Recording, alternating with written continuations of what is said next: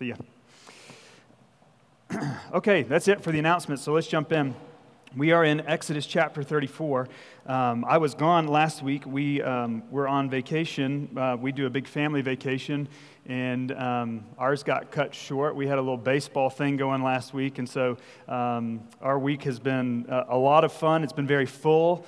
We've had a lot of nights where we've been up to midnight watching 9-year-olds play baseball. Believe it or not, they let children stay up that late playing park and rec baseball. But it was fun. We had a great time and just very thankful. But I say all that to say it seems like a great and appropriate opportunity just to talk about the other people who stand in this pulpit. And so a lot of times churches, particularly people in my role, hold tight the pulpit. And I love preaching. I love teaching. I love leading here.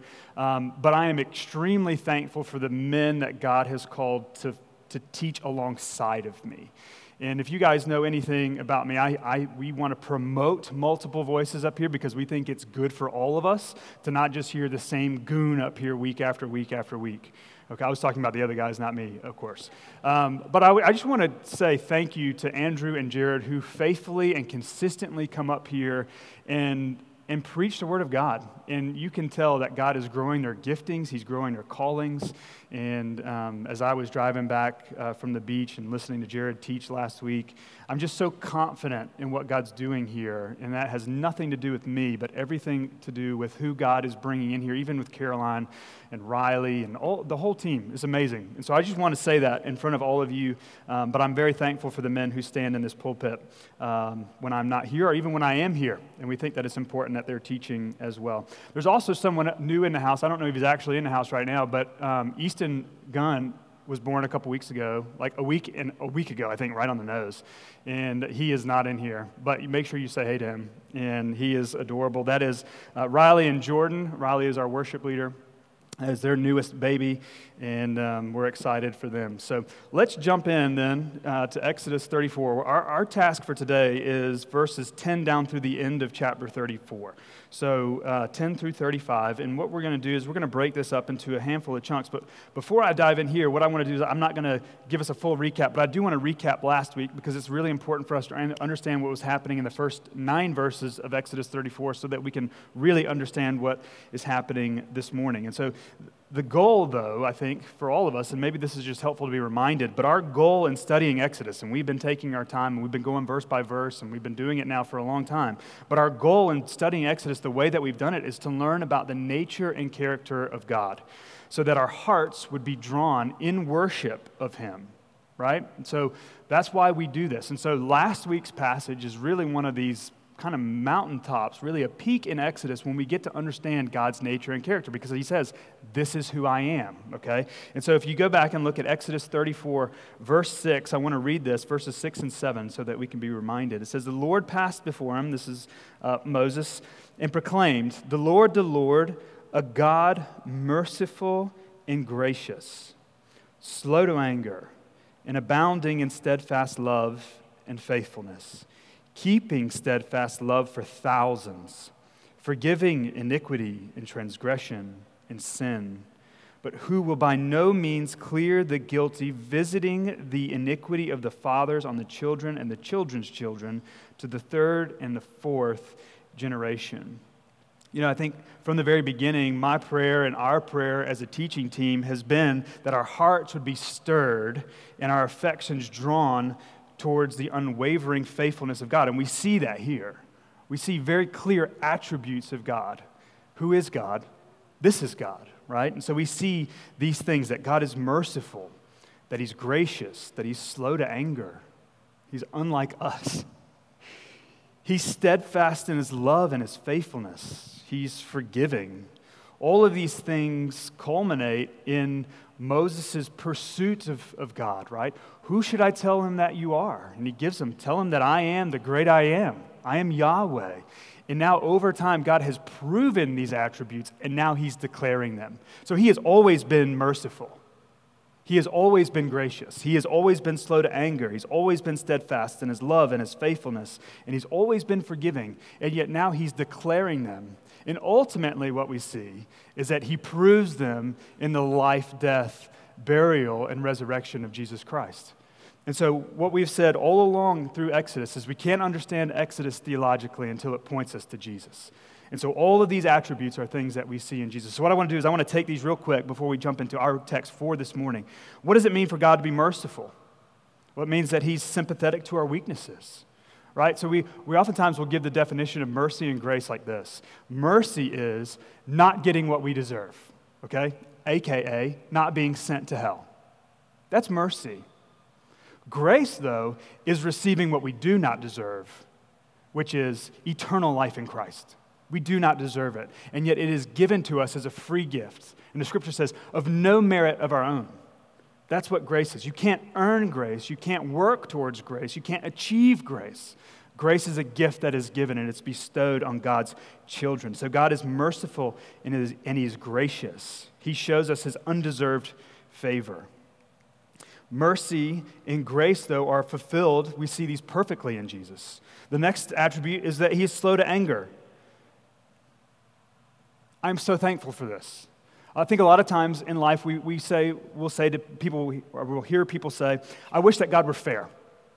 Have you ever heard anyone say that before? I wish God were fair. And usually it's coming on the tail end of like, why does God allow good things or bad things to happen to good people, right? You've heard this statement before. We've talked about it here.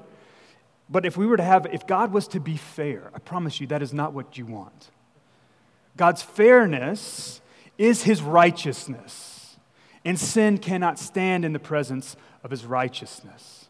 And so for God to be fair would be for Him to let us wallow in our sin. That is what we deserve. And yet, because He is merciful and He is gracious and He is slow to anger, He is completely unlike me, then we can stand in glory because of Jesus, fully and finally and forever. This is who God is displaying Himself to be. God is abounding in His steadfast love and faithfulness. What does this mean? It means that He always follows through on His love. He always follows through on His promises. There is not a promise that He has ever made that He has not kept. I know it's raining. I know it's the summer. But amen. I mean, He has never made a promise that He hasn't fulfilled. And the promise, there it is, the one, I paid Him, okay? The one, right, the one. The promise that He's made that Christ will come back and make all things new will happen because He has always been faithful to keep His promises. The last one we see is that God is a forgiving God. The Hebrew word here literally means to lift or to carry.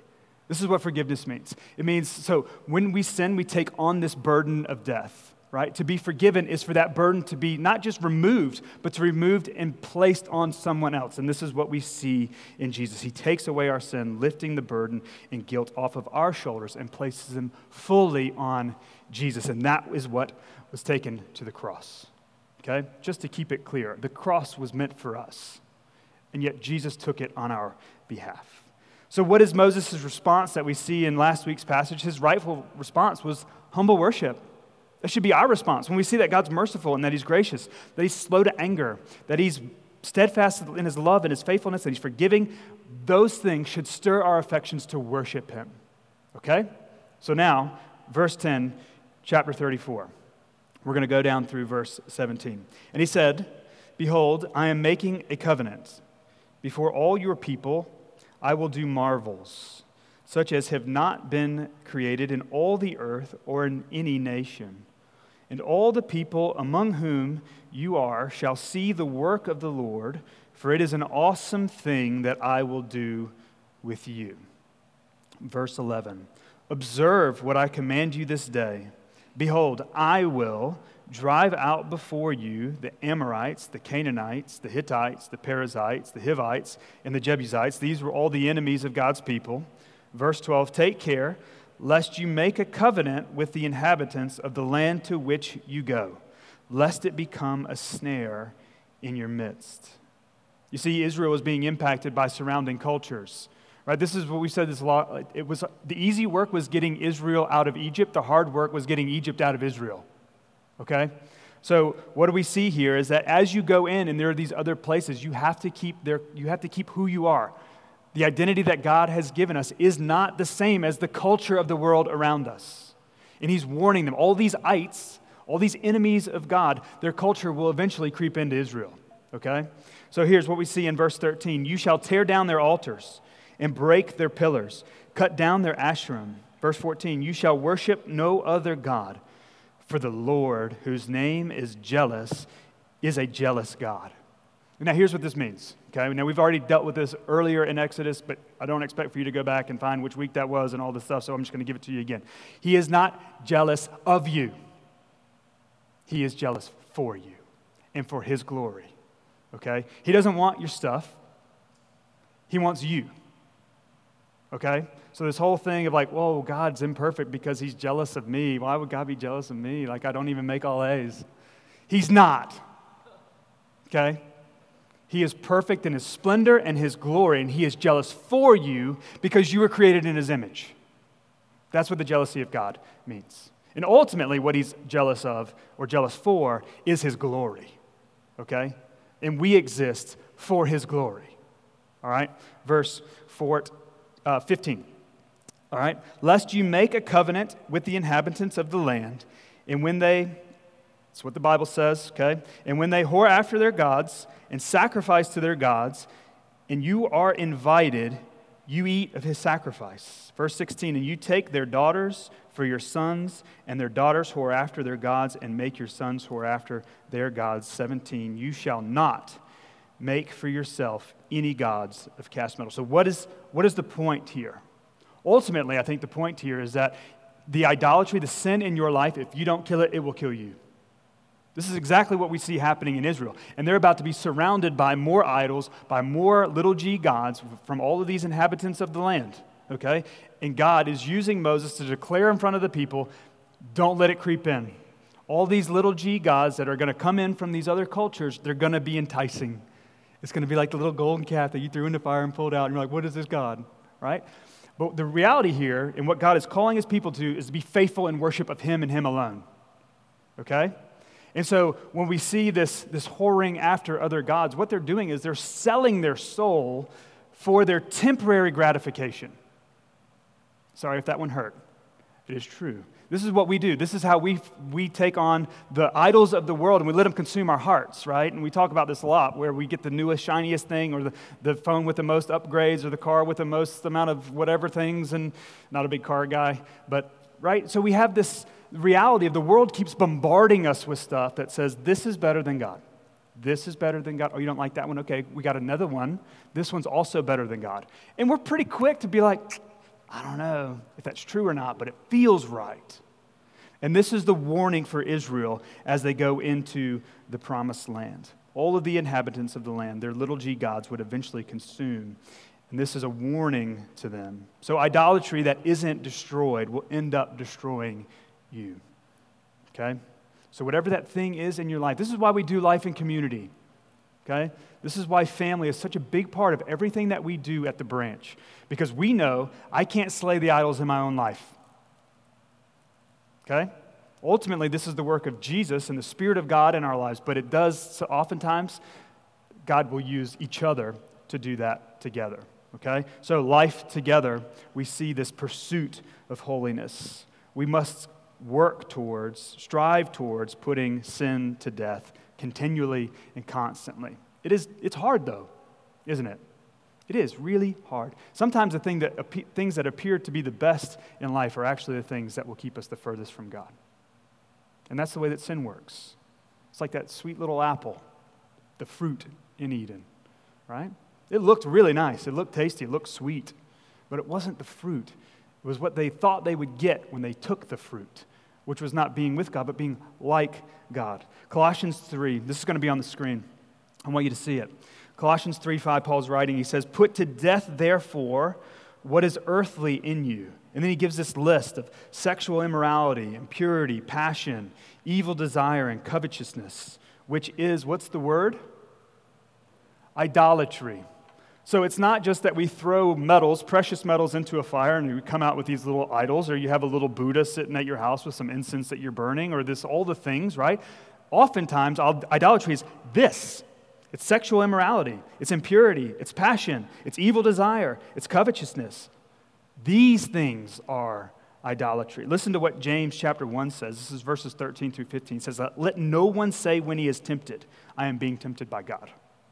For God cannot be tempted with evil, and he himself tempts no one. Verse 14 says, each person is tempted when he is lured and enticed by his, whose desire? His own desire, okay? And then verse 15 says, then desire, when it is conceived, gives birth to sin, and sin, when it is fully grown, brings forth death. You see this cycle that ultimately leads to death starts here with idolatry. So who does the tempting? I meet with a lot of people who like, man, Satan's really tempting me to do this thing, or Satan's tempting me to do that thing, and I'm like, Satan's not omniscient. He's also not omnipotent, right? He has power, but he's not all-powerful. He's in a place, not in all the places at once. He is not a threat globally. He can be a threat in seasons and at times in your life, but ultimately, evil desires come from our own broken nature, okay? So let's don't deflect like, oh man, Satan really is tempting me to do this thing. No, that is your evil, wicked heart. Sorry. But that's true. This is what James is trying to say. Okay? So look at it. Let no one say when he's tempted that I'm being tempted by God. Because it's himself that is tempting. Ourselves, not God, not capital H himself, but ourselves. Each person is tempted when he's lured and enticed by his own desire. That should be a wake-up call for all of us. And so let's, as brothers and sisters in Christ, commit to striving and working towards righteousness, because where righteousness stands, sin is defeated. It is. Okay? It is. Man, I'm ready for the college students to come back. All right, next, in verse 18, we start to get some reminders. Okay, we start to get these reminders. So we're not going to spend a lot of time here, which I know you'll probably be thankful for. But we get a reminder about feasts and Sabbath rest. So I'm going to go from 18 through 28. Okay, so starting in verse 18, it says, you shall keep the feast of unleavened bread. 7 days you shall eat unleavened bread, as I commanded you. At the time appointed in the month Abib, for in the month Abib you came out of Egypt. All that open the womb are mine. All your male livestock, the firstborn of cow and sheep. The firstborn of a donkey you shall redeem with a lamb, or if you will not redeem it, you shall break its neck. All the firstborn of your sons you shall redeem, and none shall appear before me empty-handed. Verse 21, 6 days you shall work, but on the seventh day you shall rest. In plowing time and in harvest you shall rest. You shall observe the Feast of Weeks, the first fruits of wheat harvest, and the Feast of Ingathering at the year's end. 3 times in the year you shall all your males appear before the Lord God, the God of Israel. For I will cast out nations before you and enlarge your borders. No one shall covet your land when you go up to appear before the Lord your God 3 times in the year. Verse 25, you shall not offer the blood of my sacrifice with anything leavened, or let the sacrifice of the feast of the Passover remain until the morning.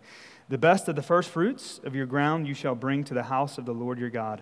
You shall not boil a young goat in its mother's milk. We've done this before. I have no idea what this means, but I'm pretty sure you're not going to boil a goat in its mom's milk, okay? And if you are, will you come talk to me before you do that, okay? It seems like a bad idea.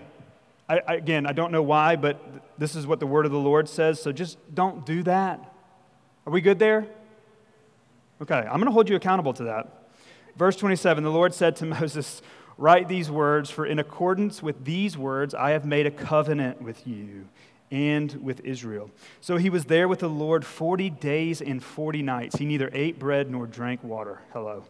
And he wrote on the tablets the words of the covenant, the 10 commandments. So if you remember from last week, we have the stones that the 10 commandments were on. Moses threw them down, right, in disgust, and they broke. Okay, so Moses physically breaks the stones. Israel figuratively broke the stones. Okay, and so now God, in his steadfast love and he's slow to anger, come back up on the mountain, and I'm going to do this again.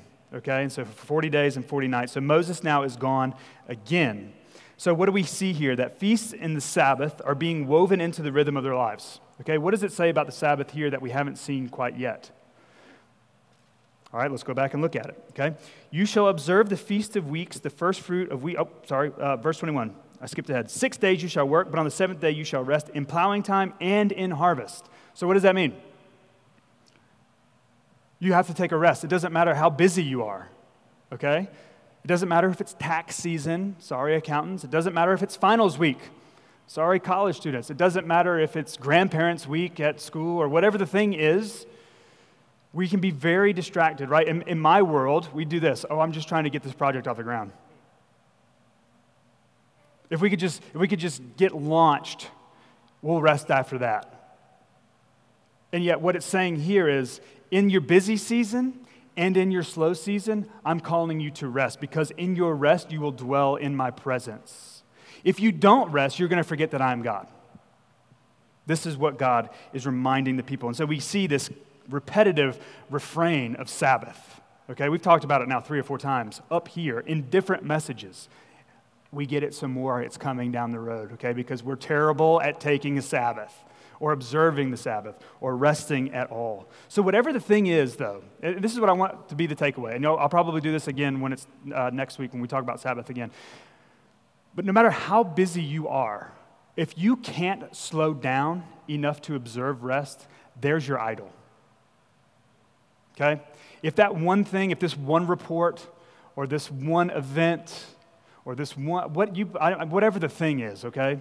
Right? If this one project getting started or this one client meeting, right? If that's the thing that's keeping you from resting, and it's ultimately keeping you from resting in the presence of God, that's your idol. And we need to slay it together. We need to cut its knees off, okay? And you see those things in my life, let's go together. I've got some bats in the car. All right, and we'll go hack at them together. But this is how serious this is, okay? Because God knows He's sovereign over all, okay? Unlike Satan, He is omniscient, which means He knows all things. He is omnipotent, so He's all-powerful. He's omnipresent. He's in all places at one time. So He has all of these characteristics and attributes that Satan doesn't, which means He knows every aspect of your life. So whether you're aware of your idols yet or not, He is. And so we should trust Him enough to dwell and to rest in His presence. Because in our resting and in our dwelling in His presence, we will see Him for who He is, which are the attributes that we got in Exodus 34, verse 6. Okay? All right, let's keep going. Verse 29, down through the end. When Moses came down from Mount Sinai with the 2 tablets of the testimony in his hand, as he came down from the mountain, Moses did not know that the skin of his face shone, because he had been talking with God.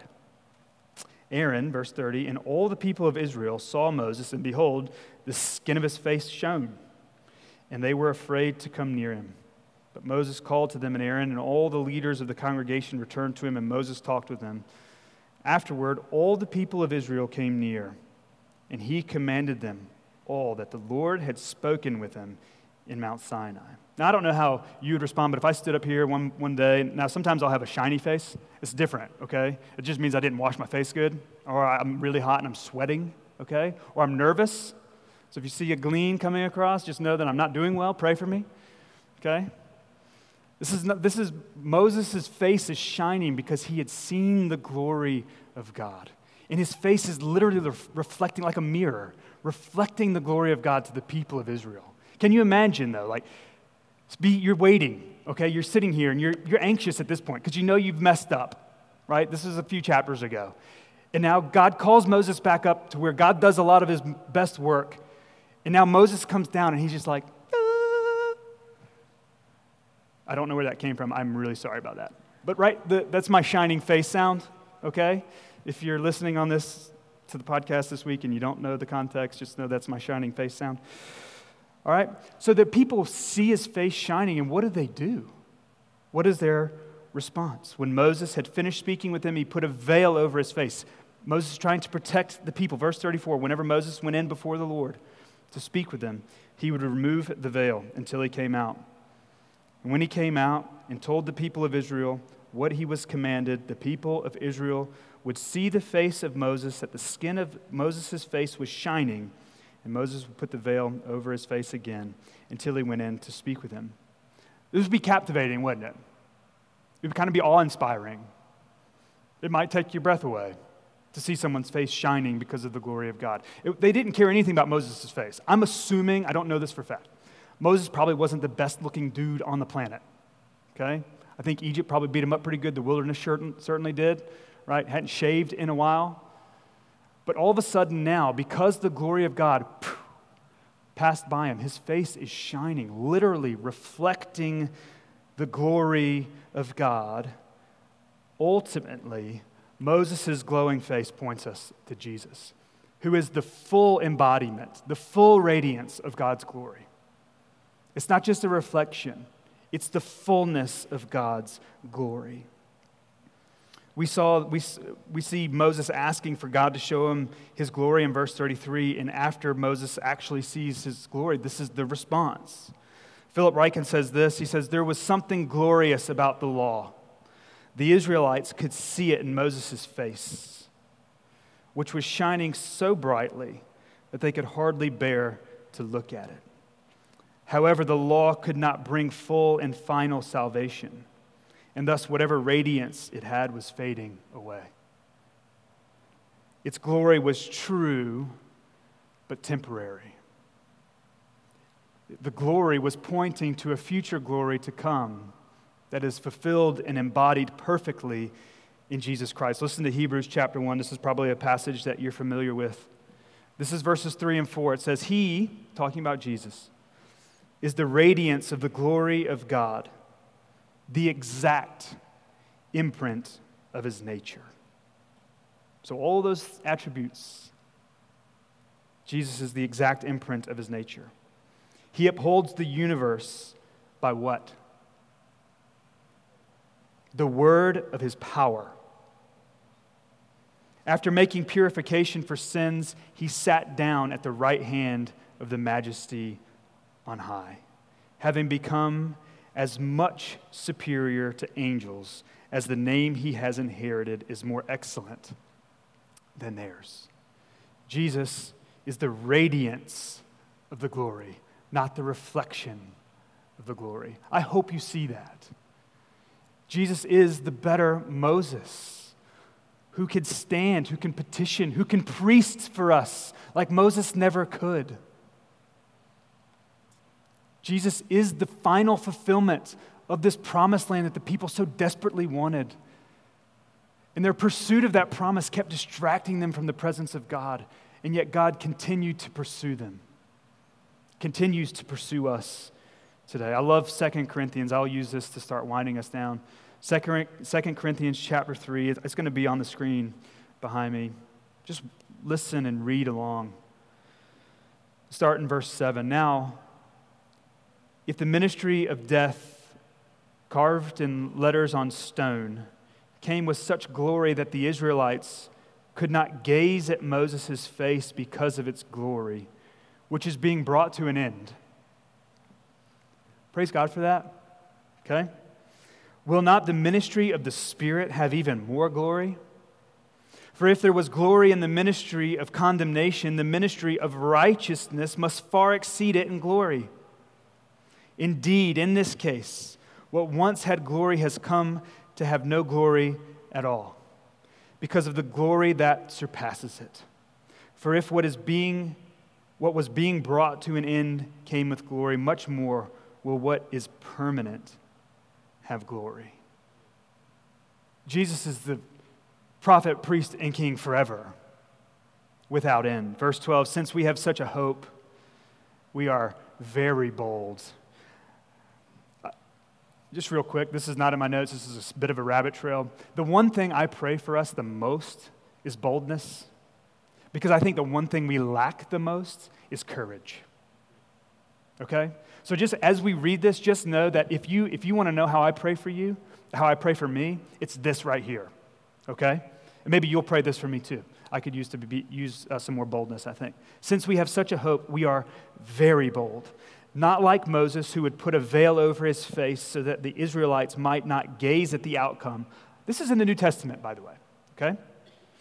Might not gaze at the outcome of what was being brought to an end, but their minds were hardened. For to this day, when they read the Old Covenant, that same veil remains unlifted. That should break our hearts, because only through Christ is it taken away. Verse 15, yes, to this day, whenever Moses is read, a veil lies over their hearts. But when one turns to the Lord, the veil is removed. Now the Lord is the Spirit, and where the Spirit of the Lord is, there is, all God's people said, freedom. Where the Spirit of the Lord is, there is freedom. And we all, with unveiled face, behold the glory of the Lord, are being transformed into the same image. So that exact imprint that we were just talking about, we're being transformed into that exact imprint. From one degree of glory to another. For this comes from the Lord, who is the Spirit. The gospel of Jesus is more glorious than the law because he's not a reflection of glory, he's the radiance of glory. And so as we go out into the world this week, I pray that you will have the same kind of boldness as Paul has as he's writing this.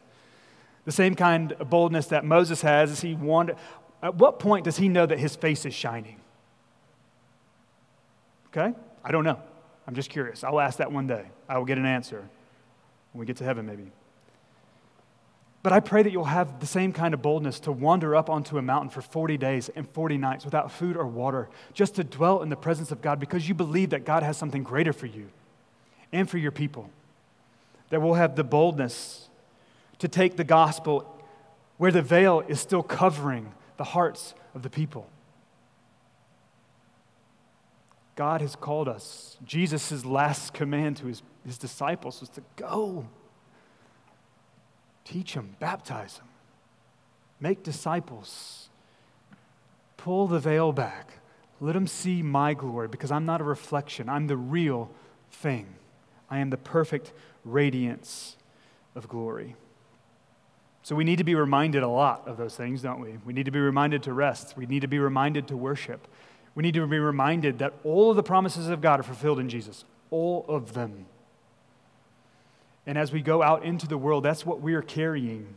We are carrying the fulfillment of those promises. Our boldness isn't in our ability to communicate the gospel, but in the power of the gospel in and of itself. Okay? So if you don't feel equipped, you're not. But God can still use you, and he will use you if you will allow him to. All he needs is your desire. He will do the rest. The reality is I've been teaching and preaching for a very long time. Okay? I haven't changed the heart of one single person. Some call me a failure. Some call me faithful. I can't change your heart. And I know that. It took me a while to figure that out. Full disclosure, I've repented from that. But I can't. Andrew can't. Jared can't. Riley can't. Our elders can't. Only the Spirit of God can convict a heart. And so I say that to tell you, if the professionals can't change the heart of another person, neither can you. And that's not your job. Your job is to be faithful, to be bold, and to be courageous. And as you do those things, God will do the rest. That is his promise. Amen? So as we go to the table to take communion, I pray that you'll be reminded of those things. I pray that you'll be reminded of the hope that we have in Christ's return. I pray that you'll be reminded of the boldness that we can have in the gospel because we bring nothing to the table of our salvation except for our brokenness and our need of salvation. I pray that as we go to the table, that this little nourishment would remind us of the eternal nourishment that we have in the presence of God. I want you to know that I really do pray these things for you, that I love you a lot. I'm very thankful to be your pastor. I'm thankful for the men and the women, people like Caroline and so many others who serve our church in so many significant ways. I'm thankful for that. And so now as we go to the table, I pray that your soul would be nourished and that you be reminded that the gospel of Jesus is more glorious than the law of Moses. Amen. Let's pray. Father, we are very thankful for a time to gather, a time to worship, a time to reflect and to remember. I pray for these brothers and sisters over the next few minutes that you would stir their hearts, stir their affections, draw their spirit to you. And I pray that you would give us